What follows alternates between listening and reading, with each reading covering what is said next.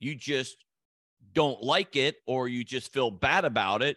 But to believe is to act. I want you to hear that really strongly. To believe is to act. If you're not acting, you're not believing. I believe God is a good God. And then all of our words are on how bad people are and how bad the world is. And we're calling what God created bad. And we're calling the image bearers of God, which is all of our brothers and sisters on this planet, are image bearers somehow, some way. I don't know how, but it's the story in the Bible. That if we say, I believe God's a good God, and then we don't live that out, then we don't truly believe. And it's better to say, I'm trying to believe. It's better to say, I hear it in the scripture. I've heard it taught. I've even said it. But when I say God is a good God and God is being good to me now, it tastes bitter in my mouth. It tastes bitter when I say God's a good God. It tastes bitter when I hear that God's a God of miracles, when I say it. I like hearing stories of people being healed of sickness, but in my life, it's proven to not be true. And it feels bitter when I declare, my God is a healer. Jesus is the healer. It's better to say that. It's better to be honest before the Lord and get some response from him and get some wisdom from him and get some clarity from him than to keep saying, I believe, I believe, I believe, hallelujah, I believe. That might just be some of my irritation coming out because it drives me nuts when I hear people with this, I believe, and they say these cliches, the popular thing to say, and then all of their posting, all of their actions, all of their words are negative, negative, negative. All right. So maybe I'll cut that part out. So goals give life action. Goals give belief action. If you don't have your goals and your vision written down, if you're not thinking about what you want, if you're not thinking about how you want to partner with God, if you're just acting every day like you're a victim to the circumstances of everything happening around you, then you're not living a life of belief. You might be faithful to your church, but you're not full of faith. You might be faithful in giving financially, and you might be consistent, but being faithful to do something is different than doing something full of faith. And I'm not going to explain that right now, but look into that. And if you want me to talk more about that, I will. I haven't really dug into that and taught on that, but I do believe it. So an active life is a healthy life. We know that sitting is now the new smoking. And as Christians, we've been doing a lot of sitting.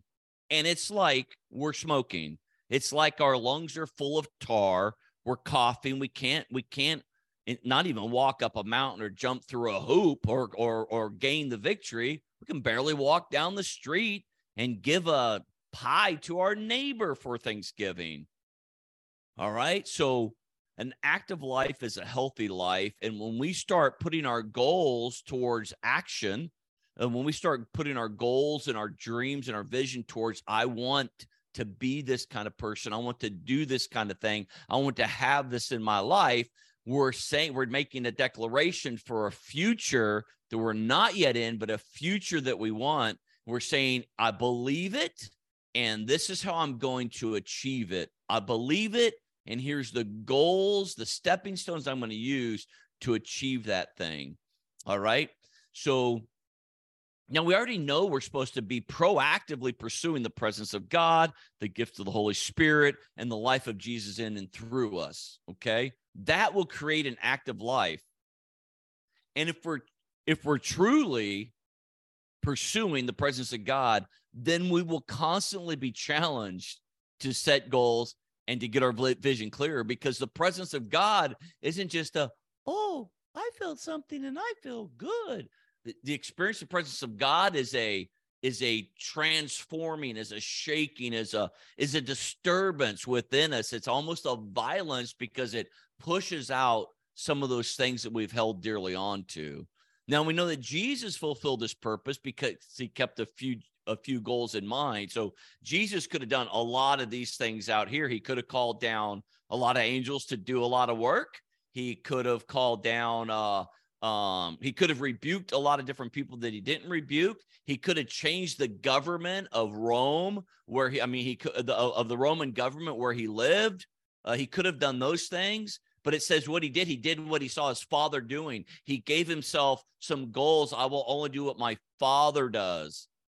So he has a goal, the purpose, a vision of himself being obedient to his father and walking out of that obedience. He had a goal of our salvation, of my salvation, of your salvation, of your wholeness, of your sozo, of your fullness of body, soul, and spirit. And he had a vision of the joy he would receive that was set before him. That joy of his father, but that was joy, that was his joy of me also. All right, so this whole idea of they prove and test our faith is interesting, and most of us don't want to be tested or our faith to be proven, but it is all the time anyways. But when we set goals, we're saying, I'm going to intentionally put myself in some pain right here so that I can move forward in this faith life.